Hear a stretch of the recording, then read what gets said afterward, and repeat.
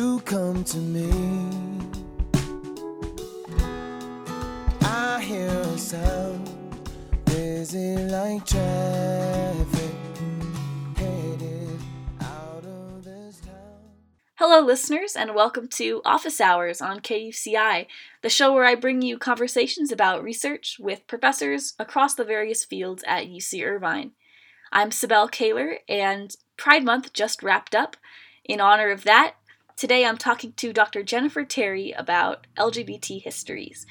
Dr. Terry is a professor and the chair of Gender and Sexuality Studies at UC Irvine.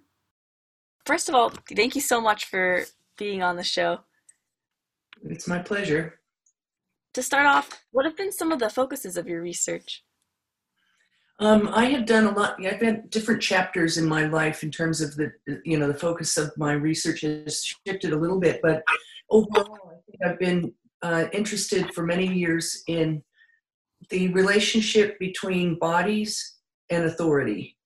So, and medical authority has been a really strong sort of through line for most of the research that I've done. I'm really interested in how medicine as a profession, as a way of thinking, as in, a kind of modern formation, has been authorized to enable bodies to do certain things, and also in some instances restrict bodies from doing certain things. And so the focus on sexuality has been one that I've been very interested in for a long time.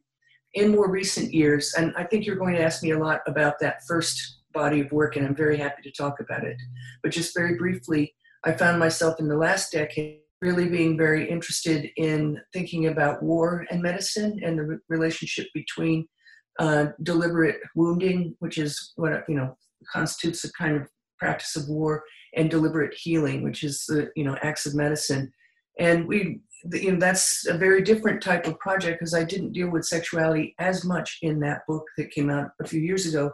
But I think what I have been interested in all along is this question of how, what bodies are enabled to do and which bodies are enabled to do what. And so, that's kind of like a very large umbrella for the work I've done.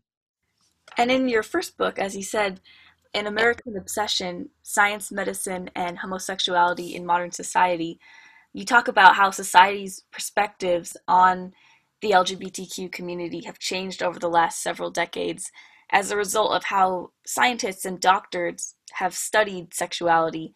What drew you to this topic? I went to graduate school in the middle of the 1980s, and after I graduated from college, before I went to graduate school, I was living in San Francisco, and I was 21 years old when the first cases of this mysterious cancer were being reported in the local newspapers and national newspapers too. And I was living in the Castro district and working at a job downtown, and a lot of my friends and neighbors were getting sick, and and everybody was starting to get very, very nervous about what this meant because the severity of the illness was so great. And very early on, it was provisionally named the gay cancer. So it aligned a sexual identity or sexual orientation with a deadly disease, and that just unleashed a lot of the stigmatization and contempt for gay people that was, I think, born out of fear. People were fearful that this, they were going to be, their own lives would be endangered. But I immediately was drawn into activism at ground zero, and was doing a lot of kind of emotional support work for people that were coming down with the illness. And I just thought, geez, how quickly the contempt for queer people, was, across the nation. And I thought there's a longer history here, and I need to understand what in the past gives rise to this kind of response so immediately. And so then I decided, I applied to graduate school and got accepted at UC Santa Cruz in the History of Consciousness program. And the way that program is set up is it's very interdisciplinary, and students come with a topic that they want to study. And if the faculty there believe that it's, something something they can advise upon and help with, then you get accepted and you can write that dissertation you conceive of early on, even before you apply. So I ended up writing a dissertation, which was the seed of the book that you cited, the very beginning, the kernel, which was, how do we explain the homophobic, backlash that was unleashed by the AIDS epidemic? And so I studied immunology. I studied all these ways of thinking about the body's response to disease and looked at the kind of political rhetoric and grammar that you can detect from even scientific discourse. So that's kind of the origin of the project. It came really out of a kind of concern, a basic urgent concern to understand, the suffering of people in my community. Absolutely. What are some common oversimplifications or misconceptions that you come across when studying queer history? That's such a great question. I teach it too. I teach queer history, so I always have to kind of like think about that question a lot. A common misconception that I've encountered is, that things are always getting better. That each generation builds upon, the ignorance of the past and dispels that ignorance and, gets more and more enlightened. And the problem with that is it overshadows some really amazing activities, people, institutions, art forms that are forgotten in that idea of the march of progress. And so I was super pleasantly surprised when I delved into this history that that you're asking about, and found all these amazing, rebellious and, alive and vibrant, resisting, people resisting oppression from periods way before our own, so like that would be one thing, that, things are always getting better. Resisting that misconception is so important to do. I guess that, oversimplifications, maybe that that sexual orientation is the same for everybody, that, is an inborn, inherent thing. I believe that sexuality is more pliable than that, and sexual orientation is too. It's different things to different people, and I think I understand very much why queer people, myself included, at times have wanted to say, I was just born this way, the Lady Gaga anthem. And that's perfectly fine, but it kind of obscures the qualities of really deep, I don't want to use the word choice, but of, the ways that we take these journeys through our lives take us in many different directions if we're lucky to live long.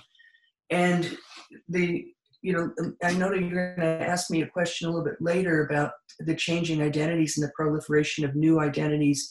And to me, that seems really wonderful. And I encourage it in my teaching and thinking, about how there isn't a fixed thing called sexual orientation or gender. It's multiplying in really, really, to me, very wonderful ways. I agree. When did the scientific and medical communities in the US begin to first start studying homosexuality? Is it earlier than a lot of people might imagine? It's important, I think, when thinking about this history, that what happened in the United States around the turn from the 19th to the 20th century, the 1880s forward, built upon some important ideas that were being generated by European doctors and scientists around questions of neurology, about endocrinology, fields that were not yet delineated as specialties, but they were kind of the prototypical versions of those things. And so doctors in Vienna, in Berlin, in London, and in Paris were, and scientists too, were very influential in what ended up happening in the United States. But and this is, around the 1880s into the 20th century, what makes the United States so interesting is its own peculiar history as a settler colonial nation, made up primarily of immigrants and also formerly enslaved or indentured people, a lot more demographic diversity, but a lot of inequality as well. And so in the early part of the 20th century, of course, the United States is already established as a nation, and it's gone through this bloody civil war a couple decades earlier, but it's growing massively and rapidly, and it's urbanizing in certain ways. So what I'm interested in looking at with the American case is that the medical profession was also gaining more credibility than it had previously enjoyed. It wasn't so prestigious in the 19th century to be a doctor in the United States. They were generally thought to be on a spectrum of bloodletters, But as soon as medical authority and scientific authority started to merge together in the United States, that community of thinkers became very influential in terms of laws that were developed, and in cases of prescription of treatment for people who were seen as sexually deviant. It's a long history, relatively speaking. Goes back much earlier into the 20th century than a lot of people think. And do you think the two world wars changed how the U.S. viewed gender and sexuality? Yes, I do. And there's some wonderful scholarship on both of them. World War II, because it was such a massive mobilization of drafted troops, service people, mostly men, but some women too, and working in other kinds of capacities as ambulance drivers and medics and so on. A lot of people left home, their little small towns, their little, communities to go into, to be deployed overseas and meet people, from different backgrounds than their own, to be serving with other people that, were, new to them, and forming an important community of support, under the pressures of battle. And after the war, a lot of those people did not go back to their little towns. They went to cities, and they enjoy the kind of anonymity of the city to sort of remake themselves. So both, World War II especially, but one as well, that was a feature that some historians have looked at, really provided a context for the emergence of queer communities, because people didn't, have to stay in their small, conventional homes and raise children and do that. They had a little bit more freedom. Right.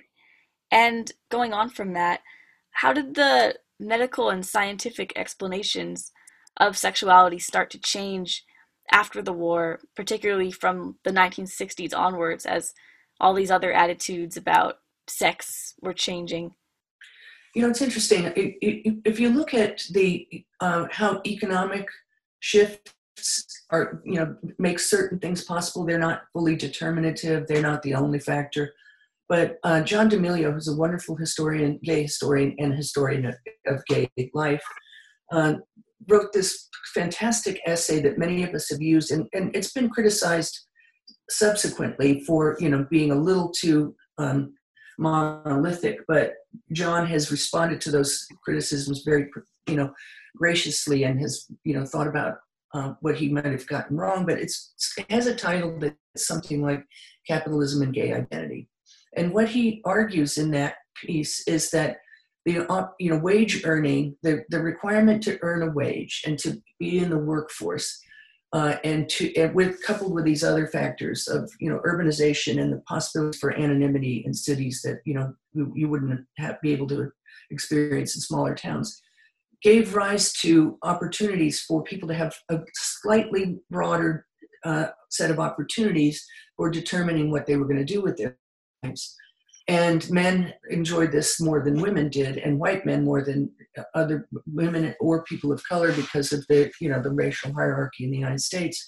But being able to make a living on your own, and that is a condition of wage labor, that there are certain options open up, and and it was a huge thing for women to be not betrothed to a man in order to live your life. And so he makes the argument that economic shifts really had a lot to do with opening up the opportunity for people to start forming queer communities. I think that there was not a singular voice amongst scientists or doctors about this. In fact, what's really interesting is you find in the historical records some medical professionals who were quite, relatively speaking, sympathetic to queer people, saw them as in need of help rather than punishment. The medical voice of care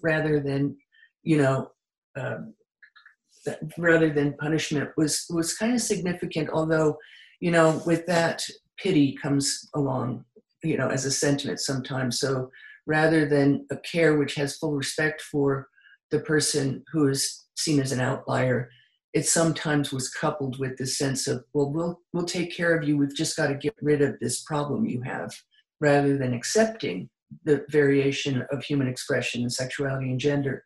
It was like, we got to get rid of this because you're suffering too much. So, it's a mixed bag. But I think that another important response to that question is that there were queer people, really amazing people, who looked at themselves and said, we are not normal. And this may be a good thing. So not all of them were tragically suffering this sense of being an outlier. They were concerned about their safety and the safety of their communities, and they turned to authorities, medical authorities in particular, and scientists, to ask their opinion and ask their, about their knowledge to help people coping with this feeling of being different. And that, and that sometimes was a harmonious discussion between, queer lay people and authorities, and sometimes it was fraught with conflict. But that dynamic of care and queer people holding medical authorities accountable to, what do you mean by care? If care is subjecting me to electroshock therapy, no thanks. I don't, but if it's listening to me and listening to us as a community and participating as someone in authority to reform laws or to get the medical treatments off, that are so dangerous and so debilitating, get rid of those. It's there was a kind of very dialectical back and forth between people in the queer community and medical authorities that moved things in a kind of fits and starts way. Right. I saw that you'd also written an article about this.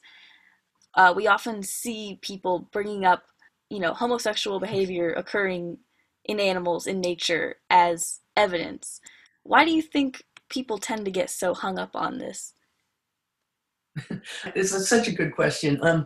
In the 1990s, and this is about a decade and a half into the AIDS epidemic, and there's a lot going on with queer organizing and breaking into kind of the mainstream media, with television shows and talk shows that were like interested in what's going on with homosexual people. And so one of the things that happened around that time was this turn toward animals. It wasn't the first time that people had tried to project from animal behavior what human behavior meant. I mean, it's a very long history going back to Charles Darwin, right? And possibly even earlier than that, for sure earlier.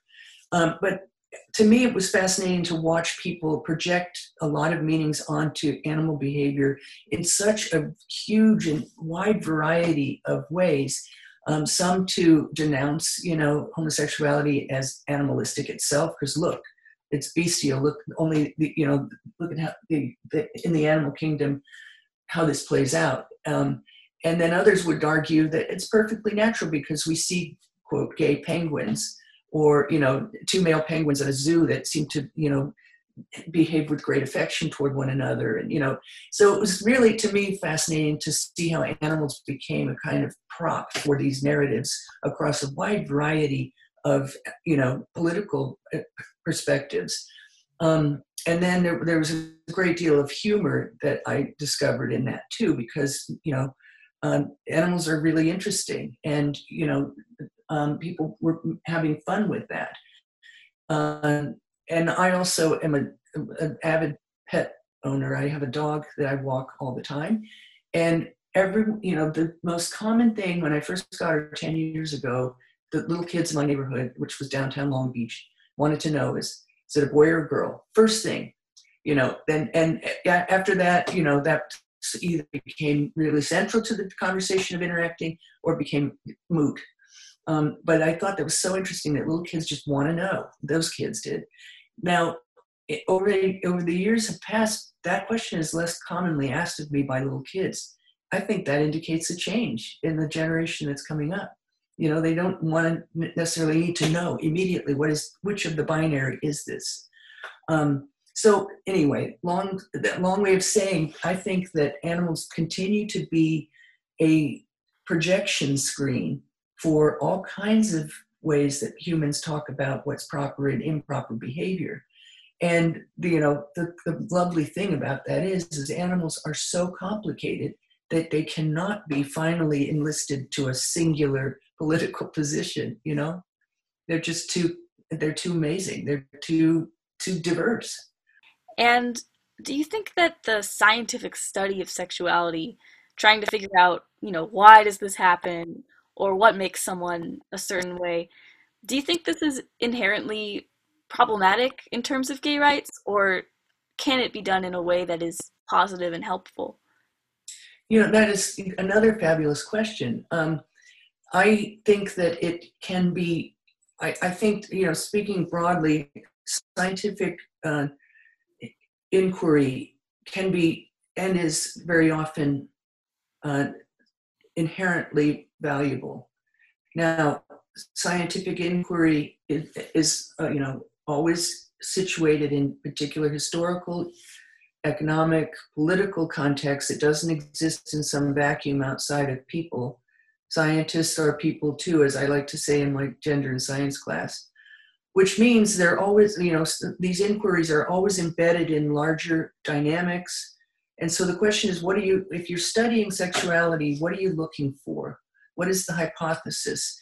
If you're trying to nail down what makes people desire one way or another, I would want to ask, why?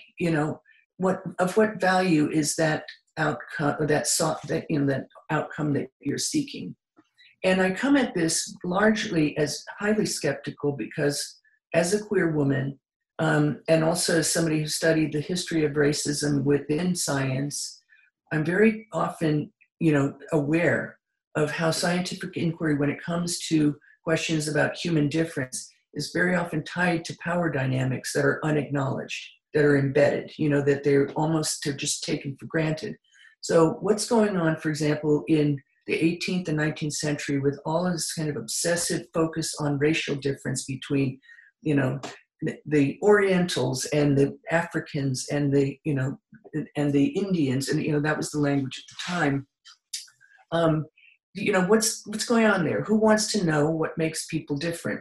Now, if the scientific study of sexuality involves centrally the beauty of desire, and like the way you think about how is desire expressed in the body, how is it perhaps even registered in the way the brain looks under imaging technology, what's going on with hormones and endocrinology helps here to think about pleasure. To me, that's fine. I mean, that would be wonderful. It depends on what your main goal is here. If you're just trying to sort people out and put them in boxes, that I think is super problematic. But if you're inquiring about the mystery of something that's amazing, like desire, go for it. And would you say that the gay liberation movement was deeply tied to these other movements at the time, the civil rights movement, the women's liberation movement, and possibly the anti-war movement? Yes, we're talking about the 1960s, 68, and into the early 70s. Yeah, it's really amazing. I mean, there were a lot of queer people that were involved in the civil rights movement. The Reverend Martin Luther King's deputy, if you will. I mean, his right-hand man was Bayard Rustin, who was an African-American gay man who was the architect of the March on Washington in 1963. He was also arrested in Pasadena through a police entrapment activity for seeking sex in a public park, and he, faced jail time for that. So he was not out gay man, but he was a gay man who is very, was central to a lot of the activities of the civil rights movement. He's better known than many, but there were a lot of queer people in, in that movement. And there was also a great deal, I think, of cross-pollination of ideas. Like, what is liberation? What do we mean by that? The anti-authority, well, I shouldn't put it that way, but the anti-war movement was a youth movement to a large extent, experimental, had a lot to do with free love, so it's like make love, not war. And so even if there weren't queer identified people in those movements, they were people, the 1968 was a turning point for really thinking about how do we want to live our lives. And women were sick and tired of being forced into being, wives and mothers only. They wanted to have more economic opportunities. They wanted to have more educational opportunities. And a lot of, I think, in addition to what I've said, which is there were already queer people in these other movements, I think gay liberation and LGBTQ liberation took many of those questioning of authority politics that were borrowed from these other movements, including the labor movement, to articulate a right to love. And that they're so, to me, I can't see them as separate. They and as a person that was 10 years old when 1968 happened, all that stuff was just flashing before my eyes. And I realized as my life unfolded, that was all enabling me to become a person that I was able to become. So I'm very, very grateful to people in those movements for seeding that, for pollinating that ground. Absolutely. And how do you think the AIDS crisis impacted the gay liberation movement, and how the public in general perceived the LGBT community? It's interesting because while I did mention, and that there was like an immediate backlash against gay liberation, because here's how the logic went. See, they spent so much time in bathhouses having sex with each other that they're killing each other. That proves that this lifestyle is deadly. All that kind of, and there was a certain kind of Christian evangelicism that kicked in with that rhetoric and discourse. The culture wars of the 1980s and really demonized gay people and took the opportunity of the epidemic to just really ramp up that negative rhetoric. Then at the same time, in a weird, what might seem to be paradoxical, but I think it's all part of a similar logic, the federal government under Ronald Reagan was not acknowledging that this was a crisis because it wasn't, in their view, happening to them. And so famously, Reagan didn't utter the word AIDS or the sound AIDS until his last year in office after being in a two-term president. So, there's on the one hand this really hyperbolic, loud response of contempt and hatred, and then this weird, deafening silence, over, at a different level. And then the amazing thing about people who are touched by the suffering of others, and it motivates them to care and to start getting active. Straight identified allies, straight identified loved ones. AIDS brought people out of the closet because, you could kind of keep your low profile with your family as long as you go home and visit them and then you go back to your real life. But when you get sick and you're dying, that outs you. You know what I mean? So a lot of families confronted for the first time their sons, their uncles, their brothers, as people who they didn't fully know, and now they were in the position of speaking for them and caring for them. And a lot of families did throw their, did turn their backs on family members who were dying because they weren't equipped in their own way to accept that. But a bunch of them did kick in and start to help form a a very, strong response to that kind of hatred. So it played, it was a double-edged, at least, maybe more than two edges, sword, the AIDS epidemic, because of these things that I've just kind of outlined. Right. Could you talk a little bit about the treatment of LGBTQ people within the military and how that currently stands today? Sure. There's a wonderful longer history about, the relative leniency toward gay troops during World War II, because there was such a demand for troops that, Alan Barabee, who's a historian who's no longer with us, but he wrote this wonderful book called Coming Out Under Fire, and it was made into a documentary by Arthur Dong. And in it, he talks in great detail, did wonderful oral history and archival history about how buddies in the military became lovers. And they may have not ever, had that opportunity before, because because they're away from home, they're away from the expectation they're going to have a family, that strangely war actually made love. It's a, an interesting moment in the history. The After World War II, and the return of the troops and back into civilian life, what's really interesting is you see the development of a much more hostile response to any such things within the military during the Korean War and later, because of a bunch of things. But I think, first of all, there wasn't the troop shortages, so the cracking down on affections between men or between women was something the military did to sort of purge its ranks. So that was a huge purge in the late 40s and 50s. And that is, there's an interesting parallel with the purge in the State Department, the U.S. State Department, and other branches of government, of people accused of being communist or queer or both. So, kind of like what we've seen, what you and your, young life has seen in the last 30 years under the Trump administration is a very extreme version of this. But in the 50s, McCarthyism was like this paranoid attitude that there's, queer people or communists or, treasonous people out to destroy the nation. And that was, had a very, it was expressed within the military, but other branches of government too. So by the time you get to the 1990s, under Bill Clinton, who came into office in 93, the doctrine of, the official doctrine of the United States was don't ask, don't tell, which is we're going to tolerate you as a gay person in the military, but we better not hear about it. Don't ever say anything, and you certainly can't act on this.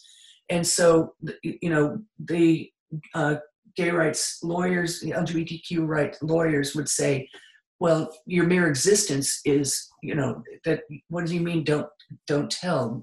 What is tell? Is it an oral expression, or is it just who I am? But my mere presence here is dangerous. So it was a fraught and terrible policy. It kept people in the closet, afraid of being found out. So ultimately, under Obama, when they got don't tell, this was considered a really great triumph, and I think it should be regarded as a positive, movement or positive event or development. But still, within the military, there's so much misogyny. The rates of sexual assault by men against other men and against women are still really disturbing. And so just because you don't have a policy in place that restricts gay people or queer people from being in the military doesn't mean the culture of the military hasn't, in some respects, gotten worse because of the rise of right-wing attitudes within the ranks and misogyny and homophobia, and especially transphobia. So it's kind of, it's interesting to look at the military because it is an instrument of the state, of the government. So what it allows and doesn't allow is reflective of the values of that nation. So that's why I think it's important to ask the question you're asking and to sort of deduce from that where we're at as a nation when it comes to the treatment of LGBTQ people generally. Right. And on a similar note, we've been talking a lot in general in the world about police brutality, especially this month.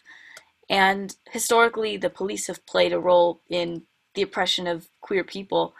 Do you think that policing continues to play a part in this today? I do. I very much do. And I think it should be noted that the kind of police brutality that's been most evident within queer communities has been that which is um, perpetrated against people of color, queer people of color.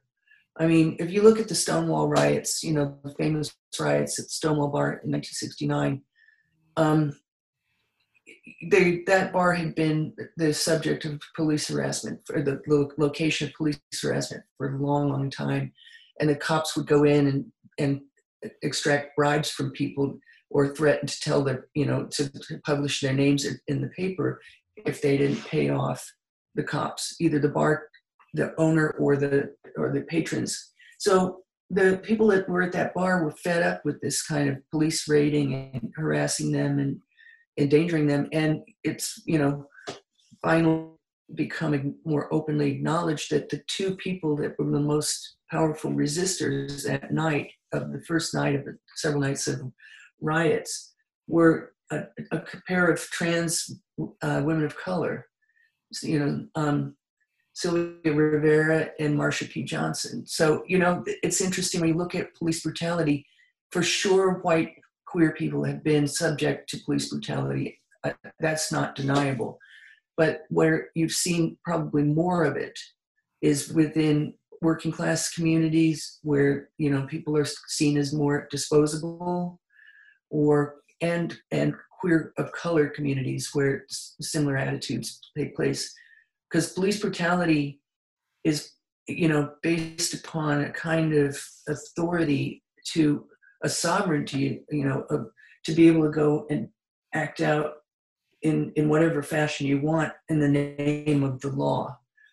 And if you're dealing with a population of people who are afraid to be out, who don't want to be disowned, who don't want to lose their jobs, you know, the cops had a lot of power over people in that situation. So the more we are able to come out and be out, the better things can be for, you know, making claims against police brutality. But as we've seen with the, you know, even this month, you know, George Floyd and all the many cases that preceded him and Tony McCabe, these are instances where that kind of power is played out on Black bodies with a very intense brutality, you know. So this is where we can see these intersections and connections between the way, you know, the way that that kind of masculinity, which it often is, it's not, there are women in police forces who commit atrocities too, but there's a certain kind of racial formation and gender formation that's expressed in that kind of brutality. And so I would, you know, I would stress that we need to kind of look at all those dynamics, what's going on with the police constituting themselves as, you know, superior in these acts of brutality. I really agree. And also recently, we've seen the Supreme Court ruling against discriminatory firings of gay and lesbian and trans workers um, as a long overdue step towards gay rights in America. Are there other nationwide or statewide legislations that you really think, you know, what ones would be good steps in trying to advance equality? Well, that was a really important decision that came down, you know, and it was a squeaker, as all these decisions are. I mean, they're very, you know, nobody, we didn't assume it was going to play out that way. I'm very happy that it did. I think within a day or so of that, the Trump administration made a declaration that trans people should not be treated with particular care in hospital settings. You know, you've got these different levels of, you know, one step forward, one step back. I think I feel very strongly that universal health care, it would benefit everybody, and universal health care that provides a special consideration for the needs of trans people and non-binary people when it comes to the healthcare setting would be, it's kind of like civil rights. It would be good for everyone, So even though that's not always thought of as a LGBTQ specific issue, because it isn't, it's broader than that. I think the matter of healthcare is huge right now in our society, and it has been for a long time. So I would put that one way up at the top of the list.